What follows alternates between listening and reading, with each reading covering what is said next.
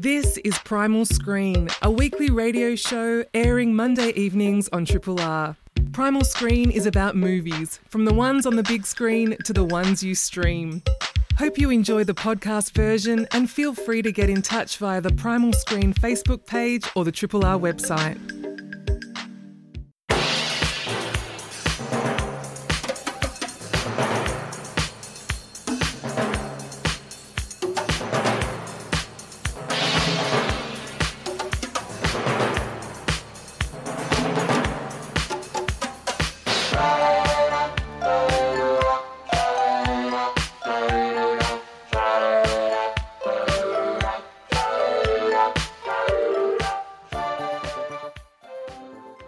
Hello and welcome to Primal Screen, a Triple R film criticism show and podcast. I'm your host, Flick Ford, and joining me in the virtual studio is, I've got two special guests actually, Plato's Cave / Primal Screen alumna, Lisa Kovacevic. Hello. Hi, how are you? I'm good. I'm glad I didn't cock up your name then. Oh, very good, very impressive. You've obviously been saying a lot of Eastern European filmmakers' names in my absence. Yeah. You're practicing a lot. We've also got film reviewer and host of the International Pop Underground on your airways every Wednesday night, Anthony Carew. Hello. How do you do? We'll be celebrating Melbourne's shift into a slightly less restricted lockdown with 3 hot new releases. We'll start with Alex Gibney's documentary on the Trump administration's failed response to the global pandemic in Totally Under Control. Then we'll take to the stand for Aaron Sorkin's courtroom drama, The Trial of the Chicago 7. And finally, we'll go trick-or-treating through Adam Sandler's latest comedy, Hubie Halloween, directed by Steve Brill. It might explain, that final film might explain why my 2 usual co-hosts couldn't make it. I don't know. Hey, can I just say this is my first Zoom review show. I think I came on for radio film, but this is my first time broadcasting on Zoom. So there may be some background babies screaming, that kind of thing. Oh, it all adds to it. That's what we call colour in the business, Lisa. Yeah. I wanted to ask Anthony, because, you know, we can all see each other in our screens. Anthony, is that one of those fake backgrounds, or do you actually have a wonderful library behind you? I have a library of thousands upon thousands of CDs. It's real. It's real. Yeah. It's almost like music reviewing is your job or something. Yeah, I know. It's almost like I spent 20 years doing a radio show for no pay.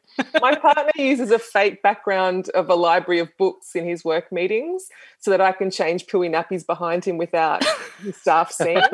So I did sort of question, yours looks remarkably like that. And I thought, is that a stock footage image, or is he actually quite educated? We'll find out over the course of the show, I reckon. But before we get tucked into those cinematic treats, it's time for the news. So Disney Plus is putting out a new disclaimer before movies that include content that has been described as racist.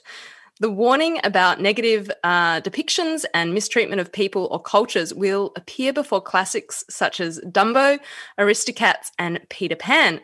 Disney has also said that it's working with an external panel of experts to assess their content and ensure that it accurately represents global audiences. You're both parents. How do you guys feel about this change? I don't think like it will mean much to the children watching them, having disclaimers at the front, although it might be, you know, it might give the space to have a conversation about it. But yeah, look, I mean, I welcome it, but I don't know, does it mean that they're going to be playing Song of the South again, or are there like still films strictly off limits that are, you know, part of the Disney blacklist? Yeah, that's interesting whether they will censor them completely. Yeah. I feel like maybe it's more for the parents so that they, if any sort of questions come up after the viewing or during the viewing, they can maybe have that conversation. Yeah, interesting. I don't know. What do you think, Anthony? I don't know if I have any profound thoughts about this. I always on the spot. Yeah, I feel like when I was a younger person revisiting cinema history, I mean, I guess this is different because it's with regards to what is appropriate to children or not, or what parents want to show their kids. But I always found there was like something interesting revisiting cinema's past and seeing the things that once happened that like watching Breakfast at Tiffany's or something and being like, whoa, and it's like so horrifying to you, watching it whenever I would have first seen it in the 90s or something and realizing how far things have changed. It's so true. Actually, my partner and I, in our quest to find, decent content for our daughter she's now 8, she just turned 8, for her to watch in lockdown, we've revisited things that we've loved from the 1980s, like, The Labyrinth or The Dark Crystal, which she found terrifying. And my partner played her The Goonies and The Little Rascals, which were both just effing horrendous, particularly, in the gender politics within them. And I actually had to turn them both off. But it's just fascinating, like you say, Anthony, to sort of look back and see what was permissible at that time, and also to sort of reflect on your own upbringing and think, oh wow, that's why I have all these sort of issues around my gender identity and stuff. It's quite shocking, some of them, and it would have been quite subtle back then, but it's so obvious now to look at them in that way. I just hope that it doesn't lead to censorship of difficult or controversial material. I think that's something that it's always a concern with those things. So in festival news, we have the Indian Film Festival of Melbourne starting this Friday. It's an online event, of course. It's going to screen over 60 films in 17 languages and includes 34 international premieres and 56 Australian premieres, and it's running from October 23 to 30. So you can check that out at iffm.com.au for more information. So over the course of this pandemic, Primal Screen has pivoted to spotlight specials and themed retrospective highlights. Cinemas here in Melbourne are, of course, still closed, but thankfully this week there are some fresh new releases on online streaming services to get us through our roadmap to reopening. So keeping within 25 kilometres of your home and definitely not getting on the beers, please join us for our first new release. It's clear the United States did not perform to the best of its ability with the coronavirus. What went wrong for us? The truth is that political leaders caused avoidable death and destruction. Totally under control is the words Trump used to characterise his administration's response to the coronavirus pandemic in an interview earlier this year. Totally Under Control is also the name of Oscar-winning documentary maker Alex Gibney's latest film, which maps out in explicit detail the failings of the Trump administration over the course of the global pandemic. So from sidelining leading scientific experts, abandoning frontline medical workers, to politicising preventative measures like masks and PPE, Gibney's investigative documentary plays out much more like a true crime thriller or a horror film. Anthony, look, I don't have a cute segue. I think I'm still kind of reeling from this film. What did you make of Gibney's documentary? It's kind of played almost as a tragicomedy at times. Like early on, they show, the sort of burlesque, clownish figure of Donald Trump. He's, playing golf. He's speaking to his followers at rallies. And it's kind of like laughable at first, but then slowly the horror kind of, settles in. It's really interesting watching a documentary film that's been turned around so quickly. I guess aided by the streaming service film. Like right at the end, there's a final intertitle which says the day after this film was completed, Trump was, tested positive to COVID-19. So it's interesting seeing, a documentary that's really dealing with, I guess, the issue of this year or dealing with things in a really timely manner. I think that reflects like Alex Gibney. I've called him before, like in print, the hardest working man in documentary. Like since he made his breakout film 2005's Enron, the Smartest Guys in the Room, he's made roughly 25 feature films. And in many ways, he's almost chronicled the 20th century as it's happened. He's made films about like Enron, WikiLeaks, Lance Armstrong, Scientology, Theranos, Russian corruption, cyber terrorism, sex abuse in the Catholic Church. He's just this hugely prolific and kind of important figure in the world of like documentary making. And it's I don't know, heartening and horrifying to see him tackle the definitive subject of 2020. Yeah, absolutely. It's kind of wild, isn't it, that he has been such a prominent voice in all of those kind of ways. And it's almost perfect that with the timing that it worked out. I mean, I think he was working on Agents of Chaos. Have you either of you heard about that? Yeah, so he was working on that, and then apparently a friend of his passed away because of COVID, and he kind of was prompted to make this, but he did it at the same time. So kind of very much echoing what you're saying about him being very hardworking. How about you, Lisa? Yeah, I mean, he was making it with two co-directors, two women as well, though. So I think that made it possible for him to be working on several projects at once. And they sort of said that, it's interesting because it's a documentary, made during the time of COVID about COVID in the United States, and much like we're conducting this, radio conversation via Zoom, so was this film. It could be, equally called a Zoomomentary or something. Maybe that's going to be a new genre of documentary that's going to come out of this. First. I know. Well, there's a few being made now. Cinematically, there's not a lot to comment on for this film because so much of it, it's been made in lockdown, and all the interviews the interviewees rather have been given like camera setups within their homes. How wild was that?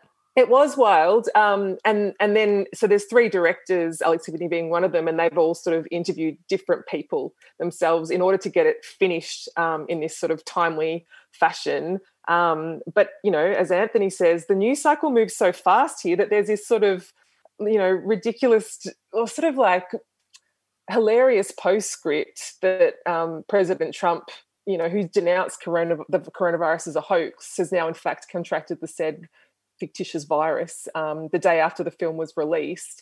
The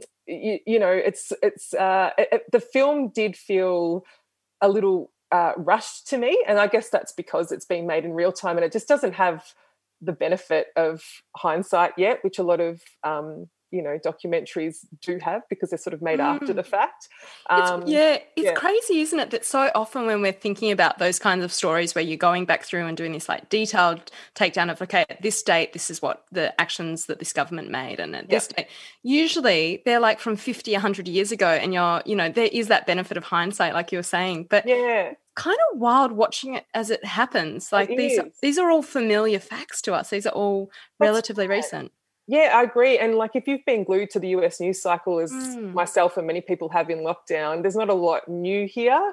But yeah, like you say, seeing the US government's mishandling of the virus just lay bed in some kind of chronological nightmare is just truly alarming. And the documentary does answer some unknowns, I thought anyway. But yeah, I think I did find a lot of this, some of the reveals quite shocking, and sometimes it's not about so much that we don't know that information. It's the way in which it's presented across this timeline. Yeah. So, the most revealing thing I think I found was, there are unknowns that I think were revealed, and that is that Trump was truly informed about the virus and the level of risk posed for the American citizens, and he actively chose to ignore that advice. He was briefed early, he knew the threats it posed, and he actively chose to do nothing about it, just purely out of self-interest.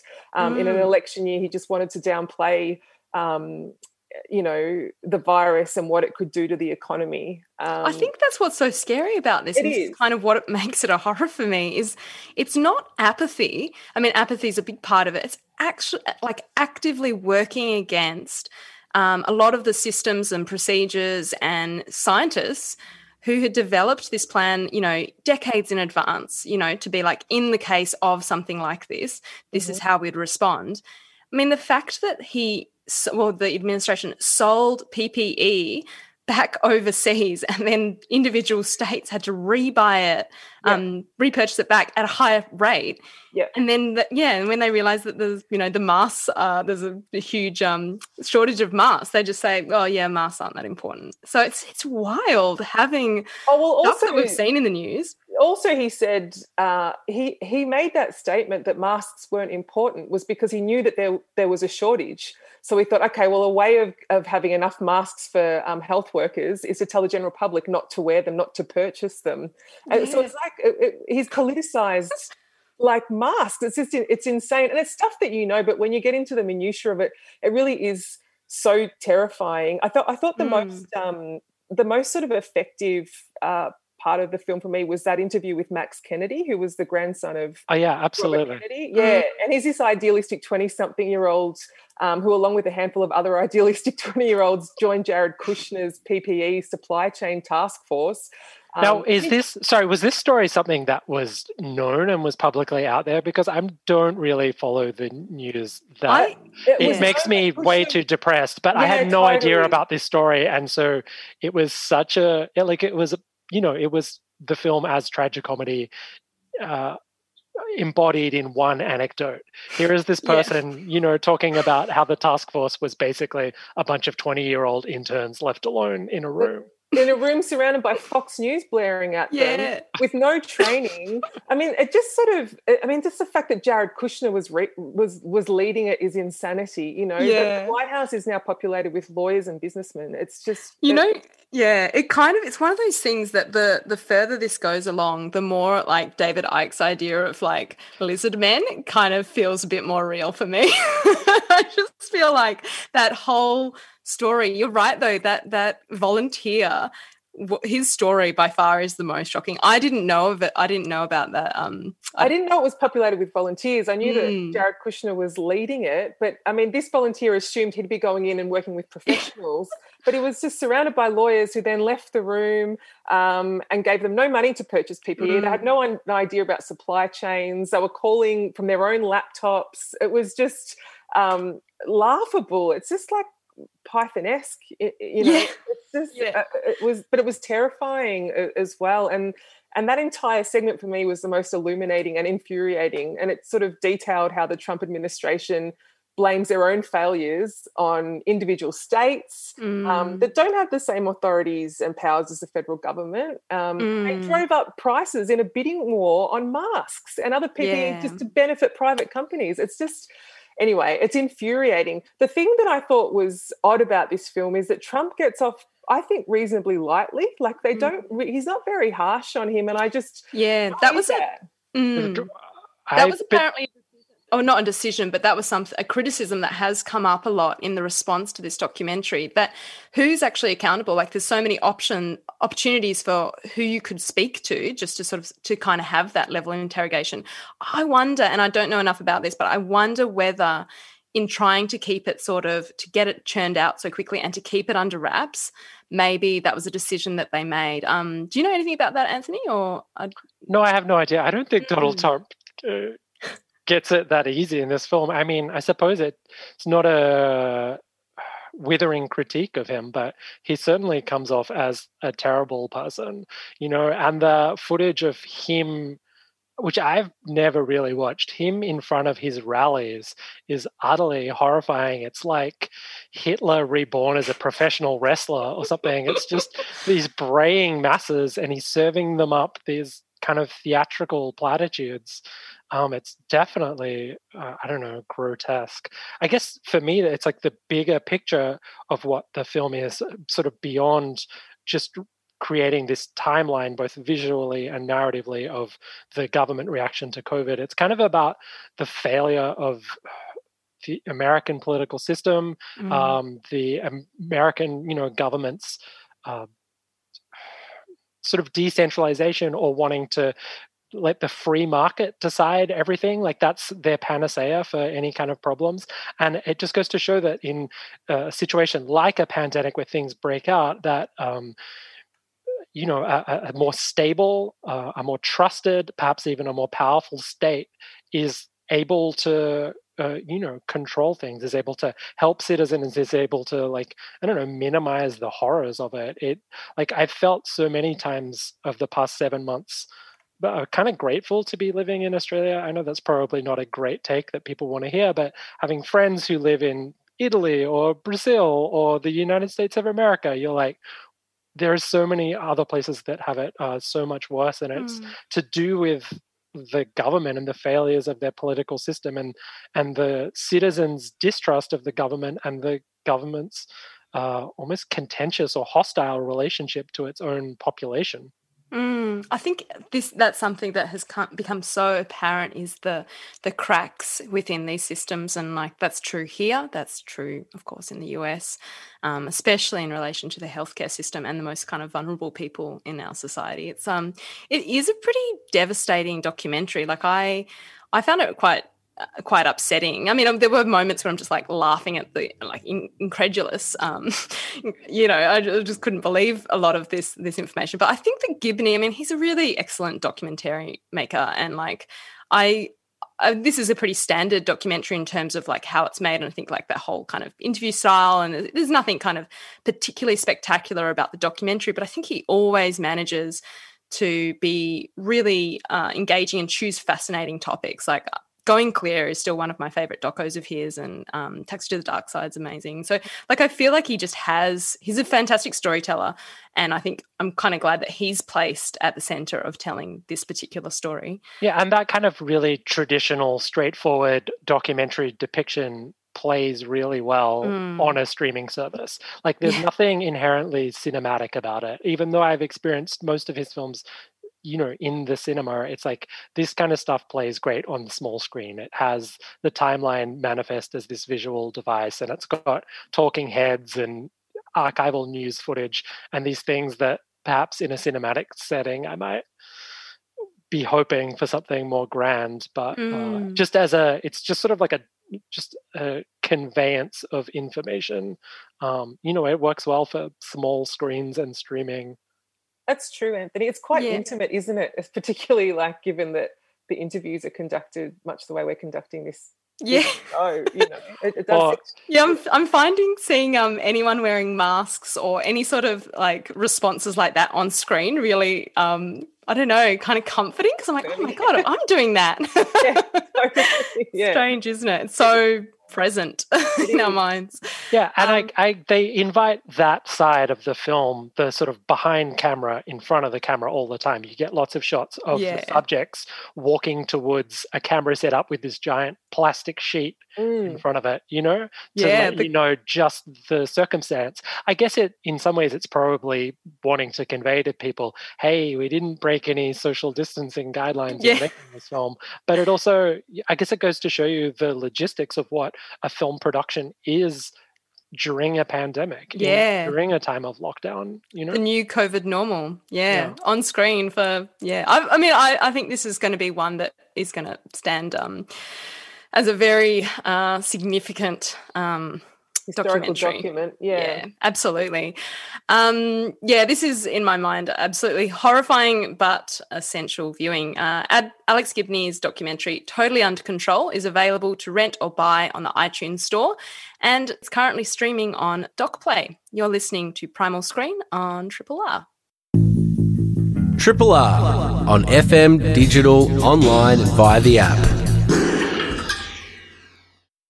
You're listening to Primal Screen with special guests Lisa Kovacevic and Anthony Carew and myself. I prefer the term celebrity special guest. Oh, sorry. What's your Twitter handle again? Film Carew? We're going to be... Look, I'm not really on that. That's just during MIF, We have to make a decision right now, a decision I just assumed we'd already made 4 months ago when trial prep began. Are we using this trial to defend ourselves against very serious charges that could land us in prison for 10 years? Or are we using it to say a pointless fuck you to the establishment? Fuck you. That is what I was afraid. Wait, I don't know if you were saying fuck you or answering I was the question. also confused. If we leave here without saying anything about why we came in the first place, it'll be heartbreaking. Written and directed by Aaron Sorkin, The Trial of the Chicago Seven is a historical legal drama that follows the trial of a group of protest organizers who campaigned against the Vietnam War. Known as the Chicago Seven, they were charged with conspiracy and crossing state lines with the intention of inciting riots at the 1968 Democratic National Convention. Sorkin's film features an ensemble cast. It includes Eddie Redmayne, Sacha Baron Cohen, Joseph Gordon-Levitt, and Kendall from Succession. Lisa, did Aaron Sorkin's courtroom drama appeal to you, or was it guilty as charged? I'm sorry. Very good. Look, I try. I don't know. Look, on balance, I don't think it was a particularly good film. It's classic Sorkin with the things Sorkin's become renowned for. His West Wingian fast-paced dialogue, that intellectual sparring, those moving displays of courage and righteousness. I don't know, but those things, it's funny. I do like Sorkin, and my partner is like a diehard West Wing fan, so I've watched far too much of McSnuffy's intro and outro music that I care for. But I don't mind Sorkin, but it's funny, the things that he's loved for, I actually found were the things that made it kind of clumsy for me, actually. Like, it's sort of alternate between, self-importance and, I don't know, clowning or something. But I wondered if it was the script that was the problem, or if it was the fact that he was the director. I don't know, because, I've enjoyed... I was just going to say, often he's a better script writer than director. I think that's kind of... Well, this is only his second directorial film, right? It follows up Molly's Game. And I actually thought Molly's Game was very well directed for... So did I. Yeah, no, I agree. I mean, originally Spielberg was supposed to direct this, and it's got quite a history, this film. I think it was 2006. He had asked Sorkin to write it. And he was attached as Spielberg was attached as the director, and then it's gone through, I think, many iterations of directors. Yeah. And then following Molly's Game, Spielberg was like, you know what, how about you just direct it? Which is, fair enough. But yeah, for me, I don't think it just lacked artistry, for one thing. I really enjoyed David Fincher's The Social Network, which Sorkin wrote.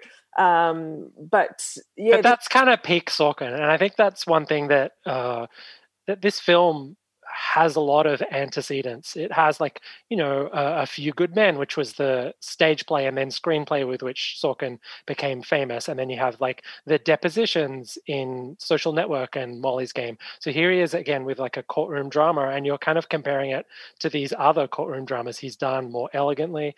I think the reason why Social Network works so well is it's so acidic and corrosive at its core, that it's very funny and fun, but it's has a kind of almost a hostility to its subjects, which I find really appealing.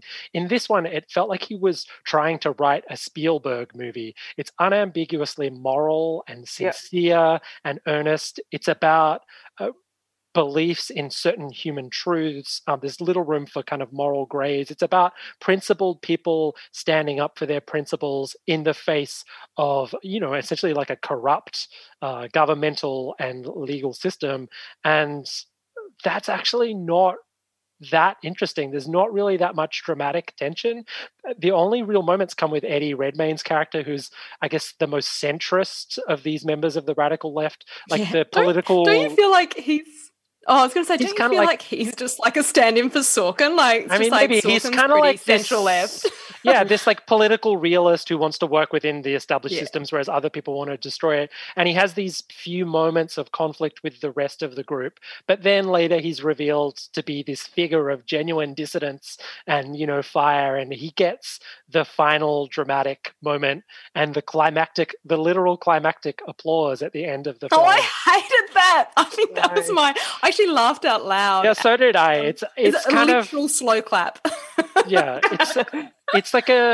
it's an amusing end to the film. It's trying to be this grandstanding, perhaps Spielbergian moment of triumph, and the music swells and the camera dollies along, and something about it felt a bit like twee or embarrassing. It is so hammy. I think it kind of reminded my me, notes. and especially when Frank Langella, who plays the bad judge, is like banging his gavel trying to get people to sit down, and no one will. It reminds me a bit at the end of Dead Poets Society with its own heroic standing on the desk moment, and the teacher's like going, "Sit down, Mr. Anderson, sit down," and like the same thing's kind of happening here.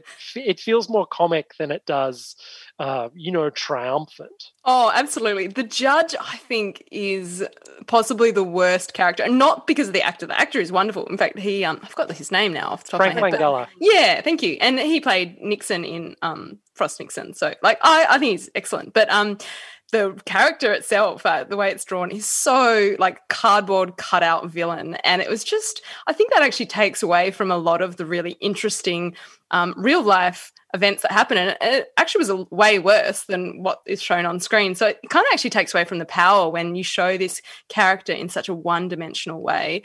I didn't love this at all. I was not a fan. I just found it had a real like TV movie vibe to it, where it was kind of the facts themselves were really interesting. I think I just would have preferred to have watched a documentary. And there's actually a Haskell Wexler. He's a cinematographer and filmmaker, and he actually captured a lot of the protests from his 1969 film Medium Cool, and it's about a TV reporter who becomes involved with the National Convention, which is of course like the same setting as this film. And his film is like this blend of documentary and fiction. And I think it's really like, check that out. It's way better. I don't know if it's streaming at the moment anywhere, but I think that this just kind of, I feel like this film, it's just like, it's it's definitely like Sorkin's script, and it's got that kind of snappy dialogue and things like that. But it's so obvious that Sorkin's loyalty is kind of with these white liberals, and that's kind of the story that he's telling, but it just feels so narrow for what is such a significant, time in history. And it has that Oscar baity quality too, where it's really playing to the congregation and it's serving up a lot of platitudes. And I think that it's gotten generally like really strong positive reviews. Yeah, talking about its timeliness.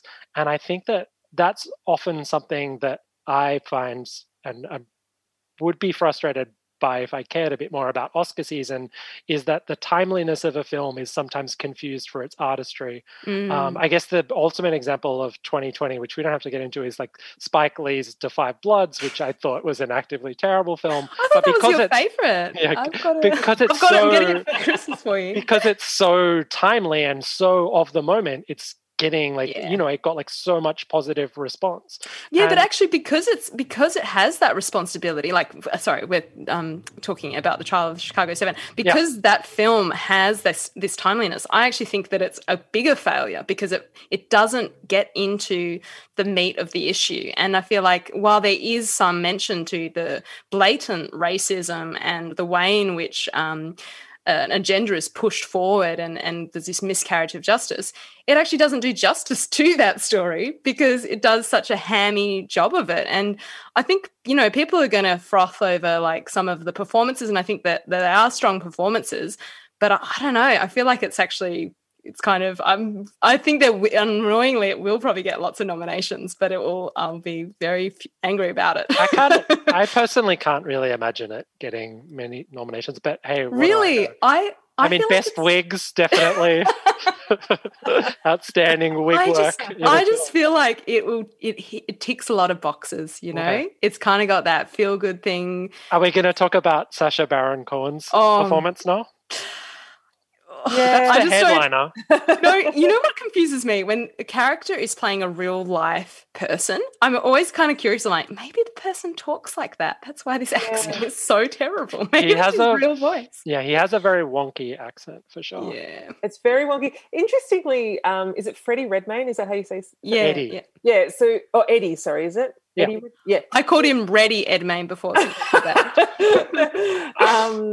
so Eddie's British as well, right? Mhm. Yeah. And I thought he did a much better job at embodying that character compared to Sacha Baron Cohen. And I haven't liked Eddie in Redmayne in many other things, to be honest, but I thought he did a really wonderful job in this film, and it just sort of made Sacha Baron Cohen's performance, it just highlighted how poor it was for me. It was really difficult to sometimes it's really hard to, I think he is a good actor. I think Sacha Baron Cohen is a good actor, but sometimes it's really hard to disassociate him from his comedic Ali G and creations, Ali G and Borat, etc. But there are moments where I thought he was good, but it's quite difficult to go with him and suspend disbelief, I found, in this film. Yeah, I think some of the interactions between the characters are actually really good, like the pacing and the timing between, Sorkin's script. I mean, he has got that really unnatural, quick patter to his script. But I actually think that the actors do a really excellent job with it. There were moments, like a handful of times, when I did have a good laugh at some of the exchanges. So that's kind of one positive. Sure, yeah, of course. Yeah. And you mentioned it before about the ensemble cast. It's got some great beloved character actors in it, like John Carroll Lynch, Frank Langella, Mark Rylance, Noah Robbins. It's got some like real deep cut that guys in it. Yeah, I totally had a lot of those moments. I found myself Googling Ben Schenkman, who plays one of the lawyers, Leonard Weinglass. I'm like, oh yeah, he was such a Roger Dodger was one of the things that really jumped out when I was like looking back at but he was in so many films in the late 90s and early 2000s. He was in like Pi and Jesus' Son and Requiem for a Dream. And I was like, this is his first film that he's been in 7 years since the bad Will Smith movie Concussion. So I was glad to see his face on there. I kind of love those like bit part actors where you're like, you're so familiar to me. Yeah, sure. Well, hey, speaking of deep ensemble casts filled with familiar faces, maybe that's a segue to talking about this horrifying... But if you are interested in the trial of the Chicago 7, it's currently available to stream on Netflix. You're listening to Primal Screen on Triple R. Triple R. You're listening to Primal Screen on Triple R with celebrity film reviewer Anthony Carew. As he likes to be called. Yeah. And Lisa Kovacevic and myself, Flick Forward. So last year, Adam Sandler told Howard Stern that if he didn't win an Oscar for his performance in the Safdie brothers film Uncut Gems, he would make a film, quote, so bad on purpose to punish us. So for some inexplicable reason, the film received no Oscar nominations at all. Further proof that the Oscars are no longer a valid measure of quality cinema. Anyway, here's Adam Sandler's latest film. As a trained volunteer, I know what it's like when your spooky fun gets out of hand. Officer Steve, no. The supermarket's selling expired bacon. Janet at the library has not been herself lately. I heard a voice in the sewer. I'm sorry, I didn't recognize him. It's pretty impressive how long he's been a loser. Hubie Halloween stars Adam Sandler as Hubie Dubois, a diligent and devoted deli counter worker who is routinely mocked and bullied by the fellow townsfolk of Salem. Hubie is committed to keeping the town safe, and as the self-appointed monitor during Halloween, he has a big job on his hands when an inmate from a nearby psychiatric prison escapes and there seems to be a werewolf on the loose. Anthony, was Hubie Halloween an uncut gem in your Netflix watch list or the longest yard from Funny People? Well, a little bit of inside baseball here. I was about 2 minutes into watching this film and I sent Flick a message basically saying, I really want to stop. I did hold you at gunpoint over this, so that's true. I mean, just hearing his voice at the start, I was like, oh my God, is he going to do that silly voice for the entire movie? The answer is, of course, yes. I guess in the context of a conversation about this movie, I have to say that I'm like not an Adam Sandler film. I have no nostalgic memories of his 90s comedies. If I look it up, Billy Madison came out when I was like 17 and Happy Gilmore when I was 18, theoretically that makes me like right in the sweet spot. But even at the time I was like, these look fucking stupid. I'm not going to watch this. Especially by like I was 18, I was that wanker watching Eric Romer movies or something. But so I had it really feels like of recent in his new sort of Netflix guise as just this person churning out content that he's supposed to be hitting double generations, that like the people who grew up with his early comedies and now their children are watching them as well. Yeah, I agree. It feels like it's made for lovers of Sandler's earlier films. I mean, the film's populated with actors that appear in all those earlier films. But it's also populated by actors that appear in all of his films. I just did a quick cursory. It's ridiculous, isn't it? IMDb search. Rob Schneider and Adam Sandler have been in 22 movies together, and Adam Sandler and Kevin James 16. Actually, Rob Schneider's performance in this is possibly my favorite, right up there with Steve Buscemi. And that's like a very low hurdle to jump over. But in all honesty, I was like, oh, that was actually pretty good. It was interesting seeing people who you have lots of fond feelings to show up and actually be kind of pretty good. Like Maya Rudolph is very funny and very charming in this movie, you know, and she's playing opposite Tim Meadows, who's hilarious. And I mean, I guess it's one of those things where it's like so much of it is so bad that anytime there's a moment where you're like, oh, that's all right, it feels like a kind of this gem that you're seizing on, or this, you know. It's like marking a terrible essay where you're just trying to pick out something half decent to be like, oh, you know, good effort on these parts.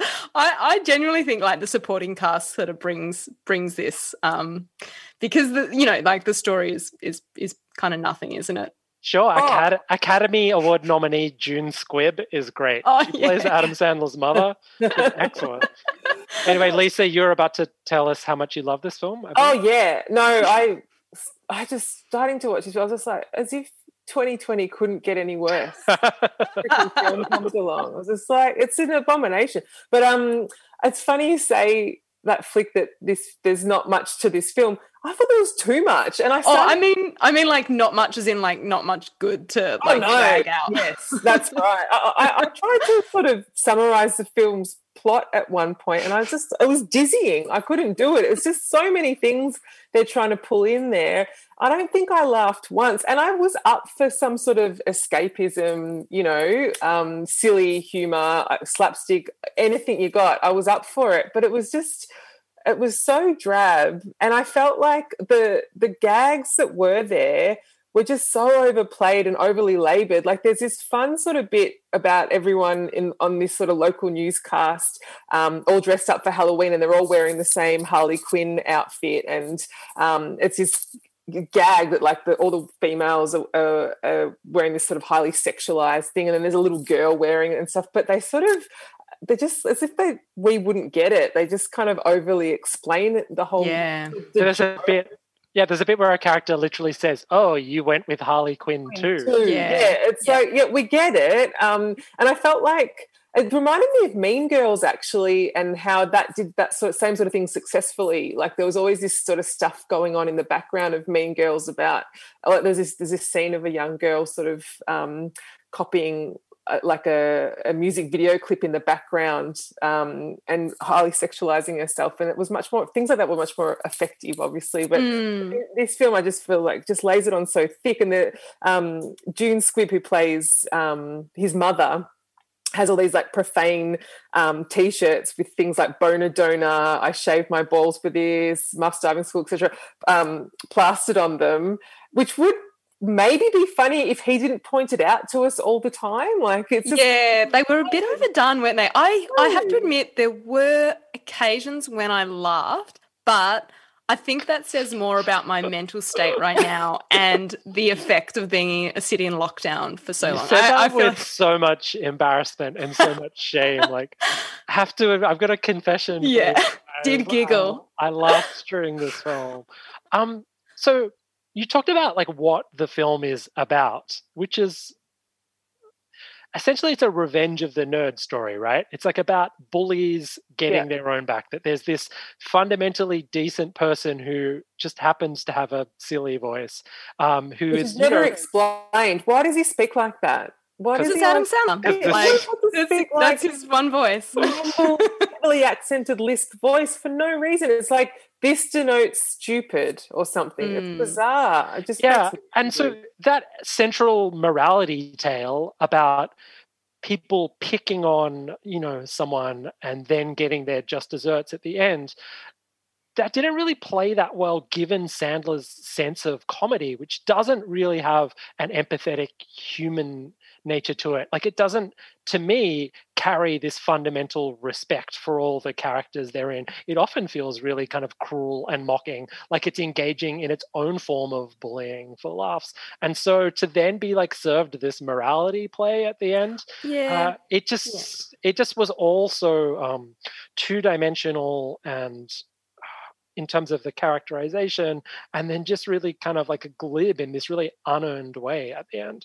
I feel like that is so characteristic of a lot of his films, though, at the start of his career, like the ones that he's kind of well known for. That is completely the tone that they adopt. I don't know whether after that sort of rave review from all three of us, whether you do want to check out Hubie Halloween, but it is currently screening exclusively on Have Netflix. either of you watched any of his other sort of Netflix era films? No, but I think last year.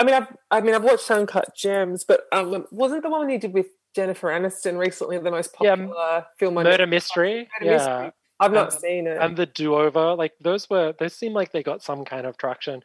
But I kind of think if people are saying that these films aren't that bad, then it's just an indictment on the current state of the film industry. It's just a wasteland out there at the moment. I'm just... Actually, one thing I will say, one positive thing, I did actually really like the end credits. They're really well stylized, and they have a blooper reel, which I think was the most heartening part of the entire film.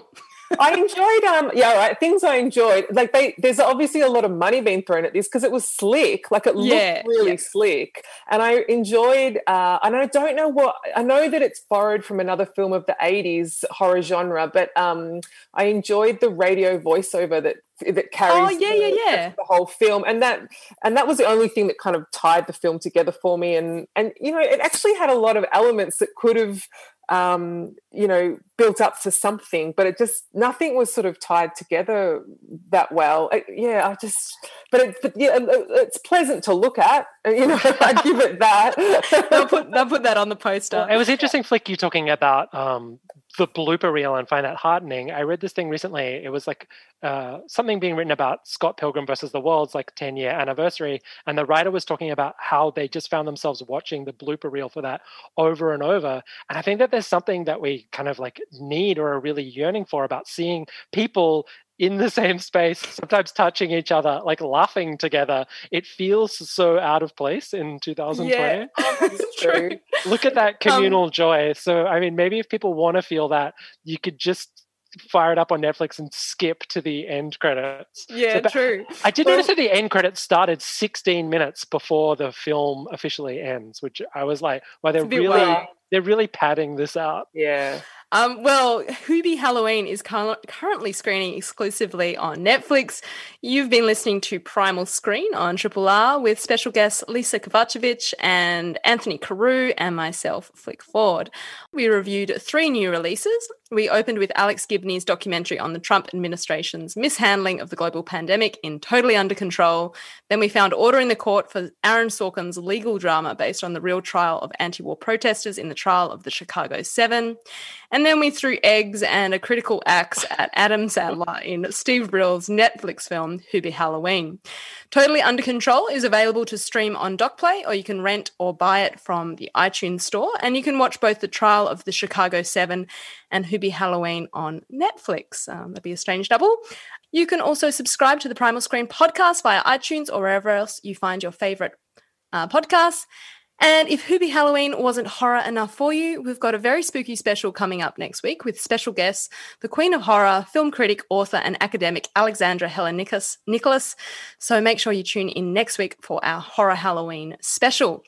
If you've got some strong thoughts about tonight's film or just want to troll us with Adam Sandler quotes, you can hit us up on Instagram at primal_screen_show, our Facebook page, or just tweet at us at primal_screen. A huge thank you to Morty Osborne for editing the Primal Screen podcast and to Carl Chapman for paneling and providing producing assistance.